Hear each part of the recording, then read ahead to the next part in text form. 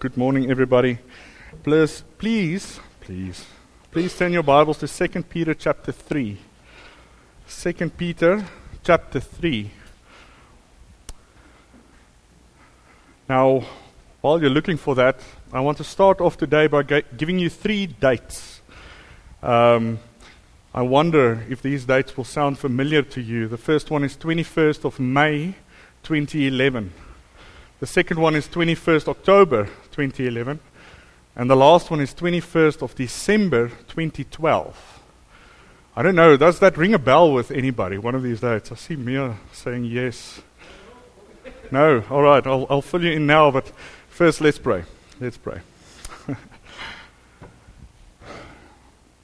Lord Jesus, it is so wonderful to sing about these things that you've done for us, your promises, Lord. Lord, that we are more than conquerors in you. Lord, that never ceases to amaze me. And Lord, I want to ask, will you please be with us today? Lord, may your name be glorified through the preaching, Lord. Will you please come and work in our hearts? Lord, and will you please open up your word to us, Lord. Illuminate it with your Spirit. Lord, we ask that we won't walk out of here unchanged. May your name be glorified today, Lord. We praise you. Amen. Amen. All right, so I gave you those 3 dates, 21st of May 2011, 21 October 2012, and 21 December 2012. Sorry, the October is 2011 as well. But all of these dates were all failed predictions of the end of the world. You can go look them up. The first 2 dates, 21 May 2011 and 21 October 2011, were both dates given for the rapture to happen and then the world would end. You know, it would be the second coming of Christ. Both of these dates were predicted by one man. His name was Harold Camping. He was an American radio show host. I'm not sure what else he did. And he has since died in 2013 at the age of 92. Now, these weren't the first dates that Mr. Camping actually gave for the rapture and the second coming of Christ to happen. You know, I read an article that stated that he actually gave 12 dates in his lifetime.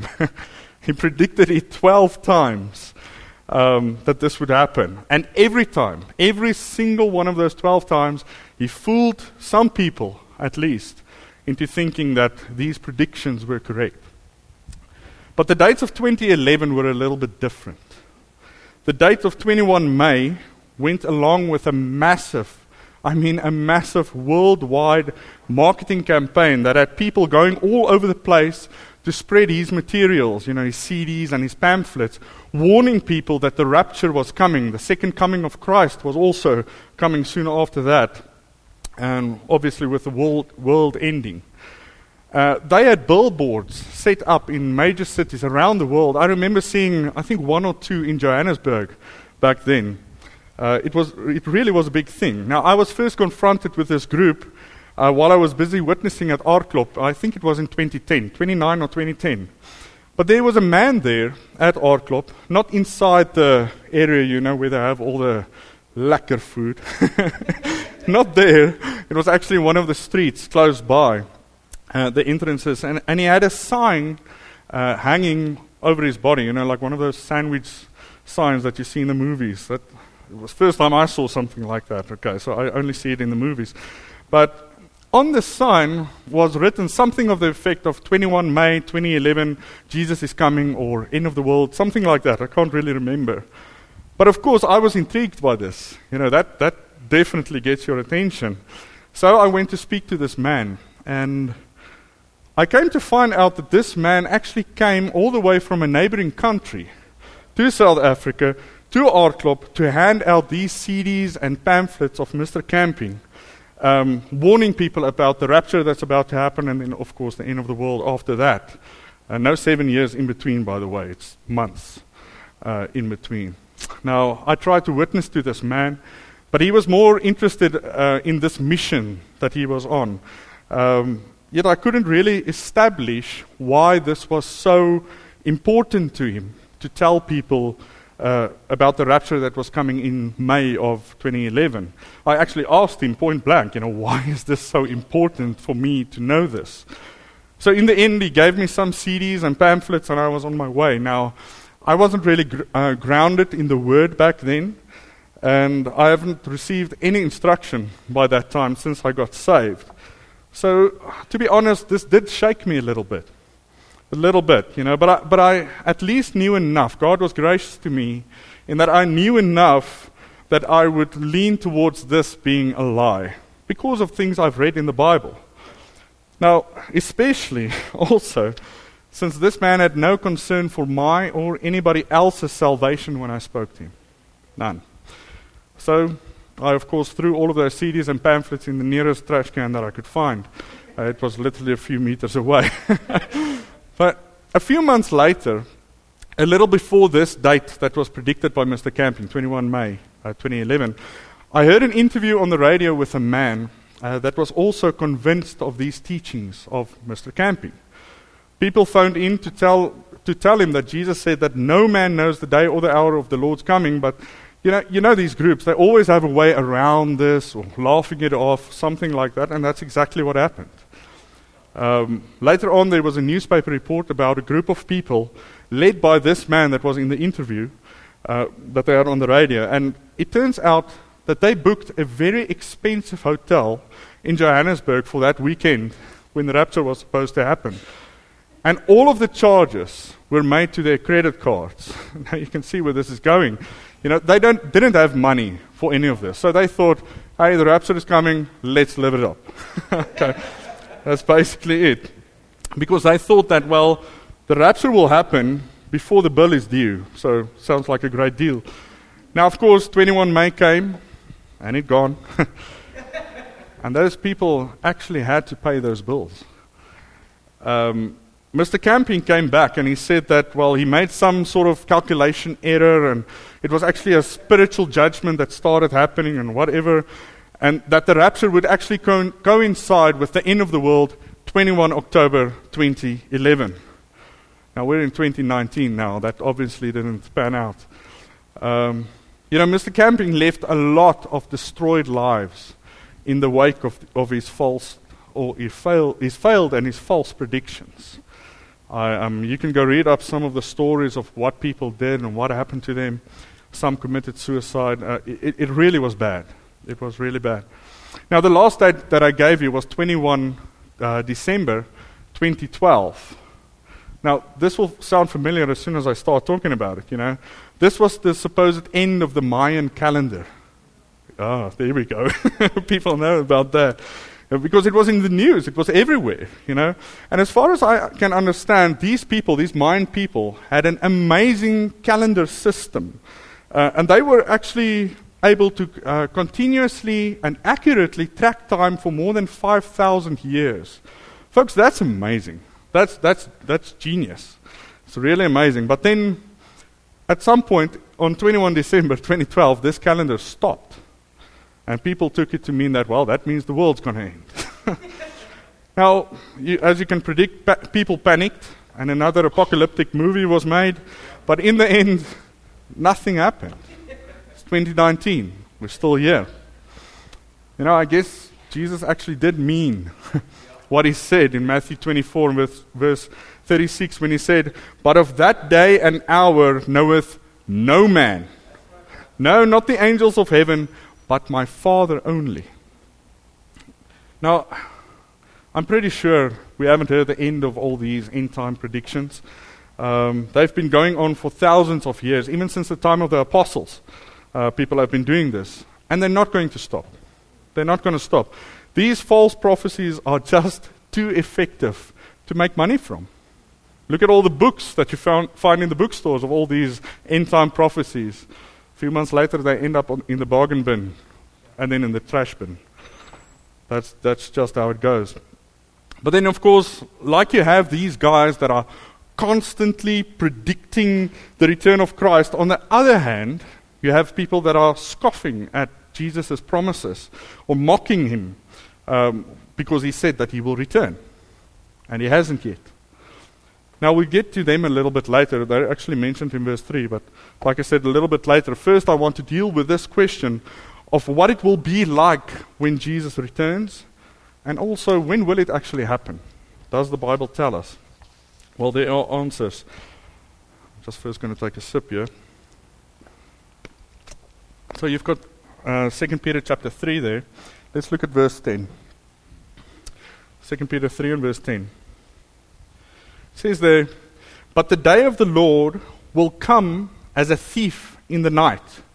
Now let's just stop there for a moment. You know, when the Bible mentions the day of the Lord, it is always referring to judgment. In the Old Testament, that phrase was used to describe some near future judgment sometimes, and other times it was used to describe the end of times, you know, that day of the Lord. Now, of course, the context will show us what we're talking about here. Are we talking about some sort of near future judgment or the end of the world? But the Bible refers to this day as the day of doom. It is the day of vengeance. It's also called the day of wrath, because there are going to be some terrible judgments being handed out from God because of the sinfulness of mankind. It's going to be a terrible day, folks. Terrible day. It's no wonder that the Bible says that it is a fearful thing to fall into the hands of the living God. And some people are going to experience that firsthand. Yeah. Now, this future day of the Lord can actually be divided into two parts. The first part happens right after the 7-year tribulation period. And that is what we read about in Revelation 19, where the Lord actually comes back. You know, he is the rider on the white horse, and he destroys the enemies of God in the battle of Armageddon. You can read about it there. Now, this is also the day that Zephaniah refers to in Zephaniah 1 and verse 15, where he says, that day is a day of wrath, a day of trouble and distress, a day of wasteness and desolation, a day of darkness and gloominess, a day of clouds and thick darkness.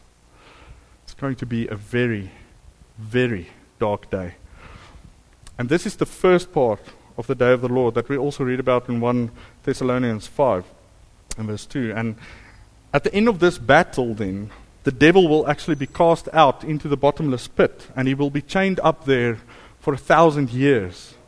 Now the Bible does describe this, but you can just imagine that when the devil, that's our adversary, the tempter, when he is chained up in a bottomless pit, not able to tempt anybody anymore, not able to falsely accuse anybody, none of that, there will be a tremendous peace on this earth. Not to mention that Jesus Christ, the Prince of Peace, will be ruling on earth in that time with his bride by his side. So who's that? It's the church. It's the church. So everybody that are saved in this church age that we are in now, they make up the bride of Christ, and we will be ruling alongside Jesus Christ, our husband, in that time. And that is an amazing thought, folks. That's an amazing thought. Now, we normally refer to this time, this 1,000 years, as the millennium, because, well, that's what the word means, millennium. It's 1,000 years, and it's this wonderful reign of Christ, and it will last for 1,000 years. It's a very long time. A very long time. And after this 1,000 years, the devil will then finally be loosed again from his chains, and yeah, and he will deceive the nations one last time to rebel against God. But this last rebellion will be very short-lived in that time, because the Lord is going to destroy them, and he will then cast the devil once again in the lake of fire. Well, not once again. He will cast him in the lake of fire and brimstone, and he will be tormented there, the Bible says, forever and ever. That's the end of him. That's it. And it is after this that we find the second part of the day of the Lord, and we read a little bit more detail about that here in verse 10. So let's go back to verse 10. But the day of the Lord will come as a thief in the night, in the which the heavens shall pass away with a great noise, and the elements shall melt with fervent heat. The earth also and the works that are therein shall be burned up. So everything gets destroyed by fire. I mean, look around you. All of this gets destroyed by fire. It gets ripped apart. Even the atomic components, the elements of everything will be melted away. We're talking about the protons, the neutrons, all of these trons. They're all going to be melted away, and it's going to be done with. Folks, that's a fervent heat. I've had the opportunity before to actually be at a stainless steel factory. It was very interesting. And at this factory, they showed us how they would take recycled metal, crashed cars or whatever else, and they will turn this finally into new stainless steel that you can use again. And they showed us how they would take this recycled metal and put it in something called an arc reactor. Now this reactor would basically zap this metal with stuff that looks like lightning bolts. It's amazing. And it would heat this metal up until it is melted finally. Now I don't remember what the temperatures of this metal was, but I do remember how it felt. It was so hot. It was so hot just standing next to it. You couldn't really get very close. But I got to thinking while preparing this that even though that molten metal was so hot, it was in a container. That container didn't melt. That's actually very interesting. The metal was not hot enough for the container even to melt. Now, folks, that is no match for this fervent heat that we're reading about here in 2 Peter 3. There will be no container that can contain anything that is melted in that time. Everything is melted away. It's gone. It's all gone. What a thought, The entire earth will be melted away. Everything that you love down here will be burned up. It's going to be gone. It's going to be gone. That gives us some perspective, doesn't it? Hey? Really puts things in perspective. So then that deals with the question of what will happen in the day of the Lord. Of course, we can go much deeper in this and search through all the scriptures. But the next question is, when will this happen? When will this happen? Luke chapter 12 and verse 14, in there Jesus said, "Be ye therefore ready also, for the Son of Man cometh at an hour when ye think not." So you won't know when it's going to happen. It will happen at an hour when ye think not, Jesus said. It will be when you don't expect it. I gave you this verse earlier, Matthew 24 and verse 36, but let me read it to you again. Jesus said there, "But of that day and hour knoweth no man, no, not the angels of heaven, but my Father only." Nobody knows when it's going to happen. Nobody. Not even the angels know when it's going to happen. They don't have special insight into that. And when Jesus said this, he restricted his own omniscience in that time, because remember, Jesus Christ is God Almighty himself. But he restricted himself while he was incarnate, while he was a human being here on earth, insofar that not even he knew when it will happen. Blows my mind. I can't explain it any better than that, so I'm sorry. But only the Father knows, he says. Only the Father knows. So please don't ask me when it's going to happen. I don't know. I don't know. Neither does anybody else. Now, there are some things that are laid out to us in the Bible about this. We know about the signs that are going to happen, but these things have been happening. Yes, they get worse, but we don't know what is the tipping point. When is this? We don't know. But we do know that the tribulation period will be 7 years long. Okay? We know this. And we know that after this tribulation period, after the battle, we're going to have 1,000 years reign of Christ. So that we know. That's given to us. But folks, the next event on the biblical calendar is actually the rapture of the church. And the rapture basically kicks off this 7-year period of tribulation. But we have no idea when this rapture is going to happen. We have no clue. Now, there are no signs that's going to go before it that are given to us in the Bible. None of that. We know that the trumpet will sound. We know that an archangel will shout. And then we're gone. But all of that's going to happen like that. You're not going to have time to warn anybody if you hear the trumpet. Okay, that's too late. That's too late. We don't know if it'll happen right now or later today, maybe tomorrow, maybe next year, maybe in 100 years, maybe even in 1,000 years. We have no clue. We don't have a clue. We don't know the day or the hour, Jesus said. Please don't let anybody try and convince you otherwise. Please. This is a settled matter as far as the Lord is concerned. Okay. Peter says the same thing here. He writes, "But the day of the Lord will come as a thief in the night." If you knew when a thief would come and rob your house, then it would actually put the thief at a major disadvantage, wouldn't it? Which is why they don't let you know that they're coming. You don't get an SMS from some service or whatever, a thief is on his way. No, you don't get that. You know how you know a thief was there? Well, you get back home and you see a thief was there. That's how it happens. Or maybe you wake up in the middle of the night and because you heard something. That happens a lot. Yeah. I'm sad to say that. It really happens a lot to me. And you jump up and you see a thief is in your house. Or maybe, he just left. But that's how it works. There is no warning that a thief will come. No warning. And that is Peter's point here. You don't know when the thief will come, and neither do you know when the Lord will come. So you better be ready for it, for whenever it happens. He is coming. He is coming. And the New Testament teaches us that He will be coming quickly. James 5 and verse 8 says, "Be ye also patient, establish your hearts, for the coming of the Lord is nigh." So it's close by. Peter himself said in 1 Peter chapter 4 and verse 7, "But the end of all things is at hand." Is at hand. It's right here. It's going to come. And so we find it time after time in the New Testament that the second coming of the Lord is nearby. It's very nearby. But okay, let's address the elephant in the room here. It has been 2,000 years.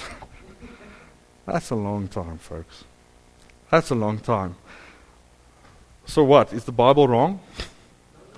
Were the writers of the New Testament perhaps operating under some false assumption? Maybe. Well, that's actually exactly what's addressed here in verse 3 of this chapter. 2 Peter 3 and verse 3.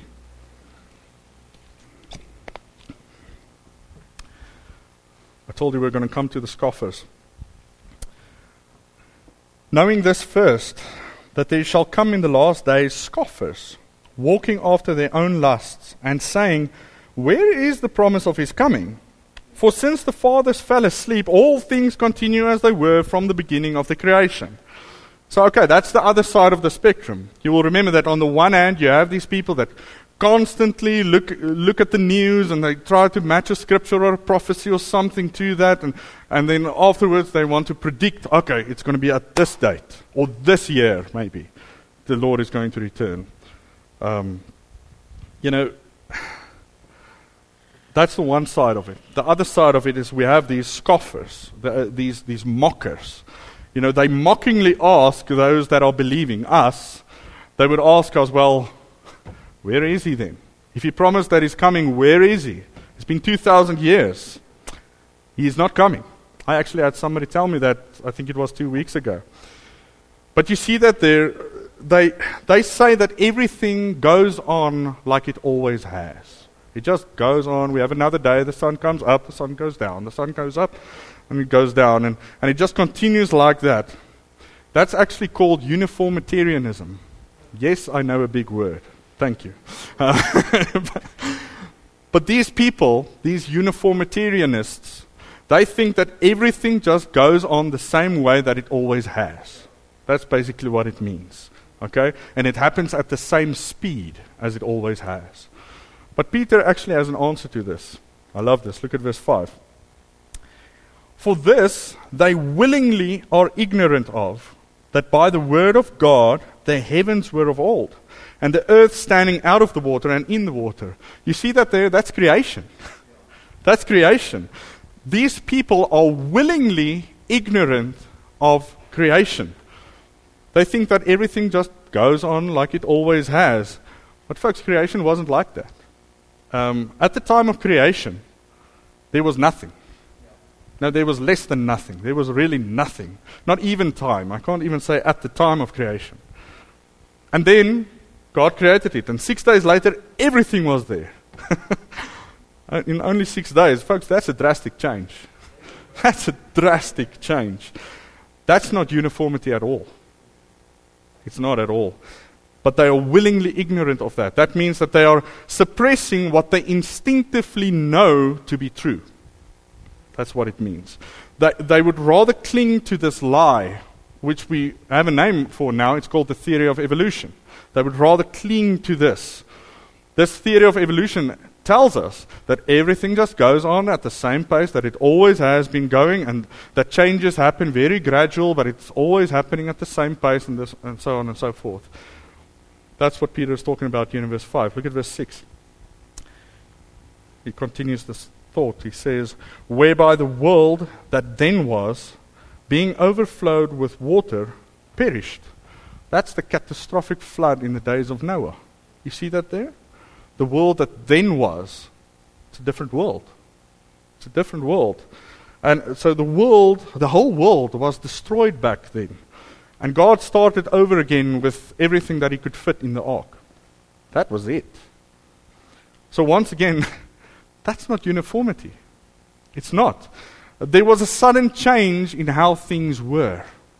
It didn't just continue as from the day of creation. So clearly, everything has not been going on like that at the same pace, gradually changing and so on. There is no uniformity. It's nothing like that. Look at verse 7. But the heavens and the earth, which are now, by the same word... Okay, so he's talking about the earth that we have now, which are now. By the same word are kept in store. Let's stop there. What's that same word? Look at verse 5. For this they willingly are ignorant of, that by the word of God the heavens were of old. Let's go back to verse 7. But the heavens and the earth, which are now, by the same word, so that's the word of God, are kept in store, reserved unto fire against the day of judgment and perdition of ungodly men. So what's he saying? Well, like I emphasized there, is that the heavens and the earth, as they are right now, the things that you can see now, all of it, they are being reserved for that day of the Lord. That day of judgment of the ungodly. And we saw in verse 10 that that's the time where everything will be burned up. And the elements even will melt away with a fervent heat. Folks, that's the next drastic change that will happen. That's the next one. So first we had creation, new earth. Then we had a flood, new world. And then we're going to have everything just burnt up and a whole new world being created to replace that. That's not uniformity. That's exactly what Peter is battling here. But still, it has been 2,000 years. We haven't addressed that yet. And Jesus did say that he is coming quickly. So how do we make sense of that? Look at verse 8. Verse 8. But beloved, be not ignorant of this one thing, that one day is with the Lord as 1,000 years, and 1,000 years as one day.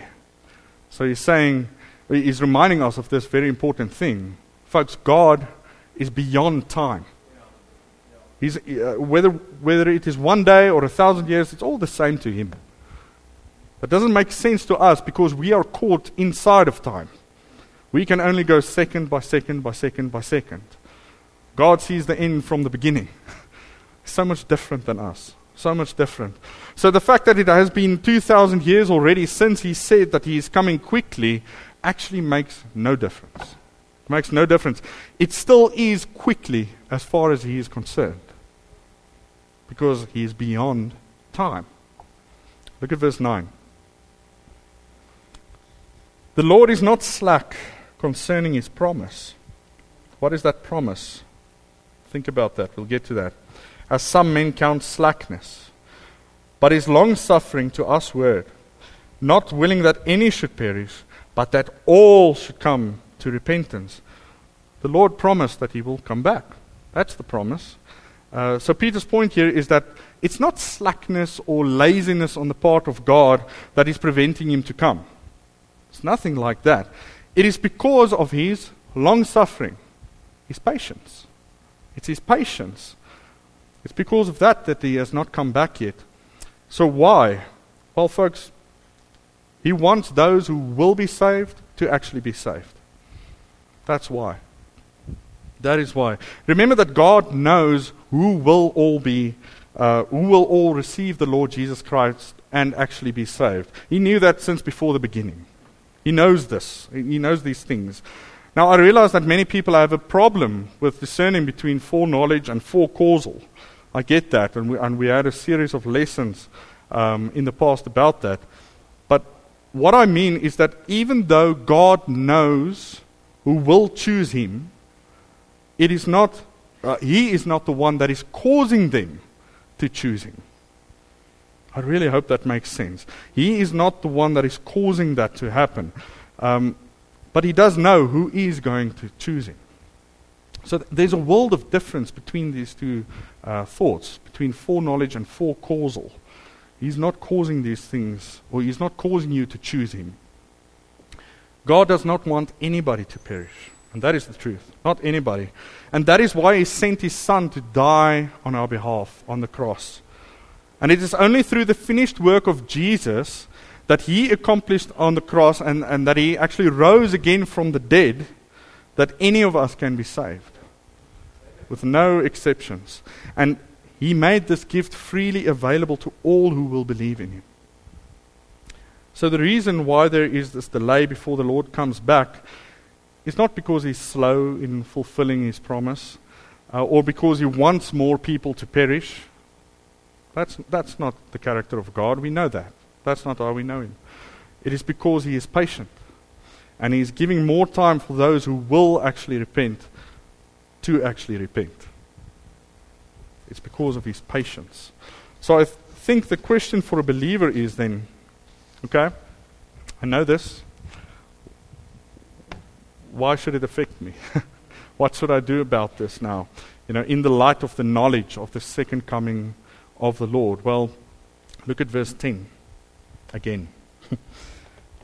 But the day of the Lord will come as a thief in the night, in the which the heavens shall pass away with a great noise, and the elements shall melt with fervent heat.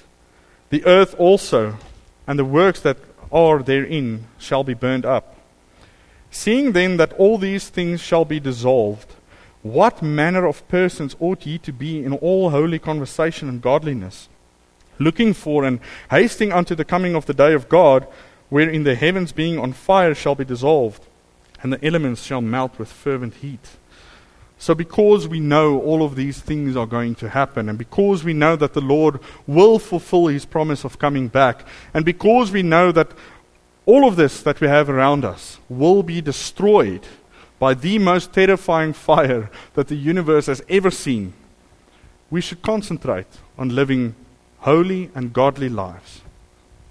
That's the conclusion of this. Folks, all of this is going down in flames. All of it is going down in flames. There is no use in trying to get more and more stuff for yourself. It's all just going to burn. It's going to be gone. It is futile to love this world and the things in this world. It really is. You're just going to be ashamed when you stand in judgment one day. Folks, we need to set our affections on Jesus. Like we sang just now, the last song. Turn your eyes upon Jesus. That's where your focus should be. We need to turn our eyes on Him and keep them fixed on Him. Peter says here that we know how terrible this day of judgment is going to be. So, because we know that, just think how our lives should reflect that in godliness and holiness in comparison. That is what we should be striving for. Folks, let His coming motivate you to be ready to live a godly life, to live a holy life. Because He is coming.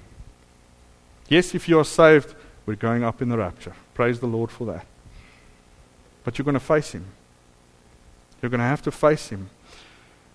We may not know when all of this is scheduled to happen, but it is scheduled to happen. There is a date set for this, even though we might not know it. So I would urge you to please consider that today. Maybe it's time to change your focus.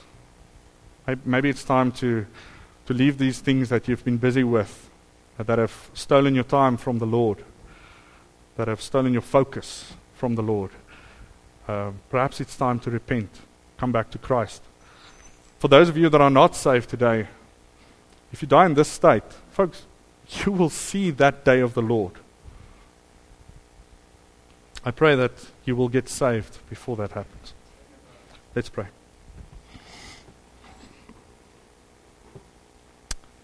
Lord Jesus, we are so easily distracted.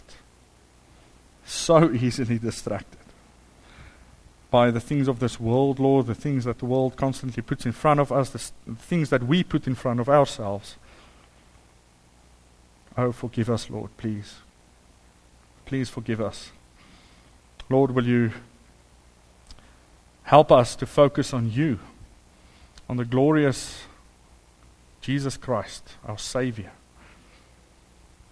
Lord, will you help us to live in that way, to live godly and holy lives. Remind us of these things through your Spirit, Lord. Father, we look forward to seeing you one day. And in that day, we want to see a smile on your face. We don't want you to be ashamed of us, Lord. Lord, we thank you for giving us your word. Thank you for giving us your Spirit. Lord, thank you that we don't have to go through this life alone. We praise your name. Amen.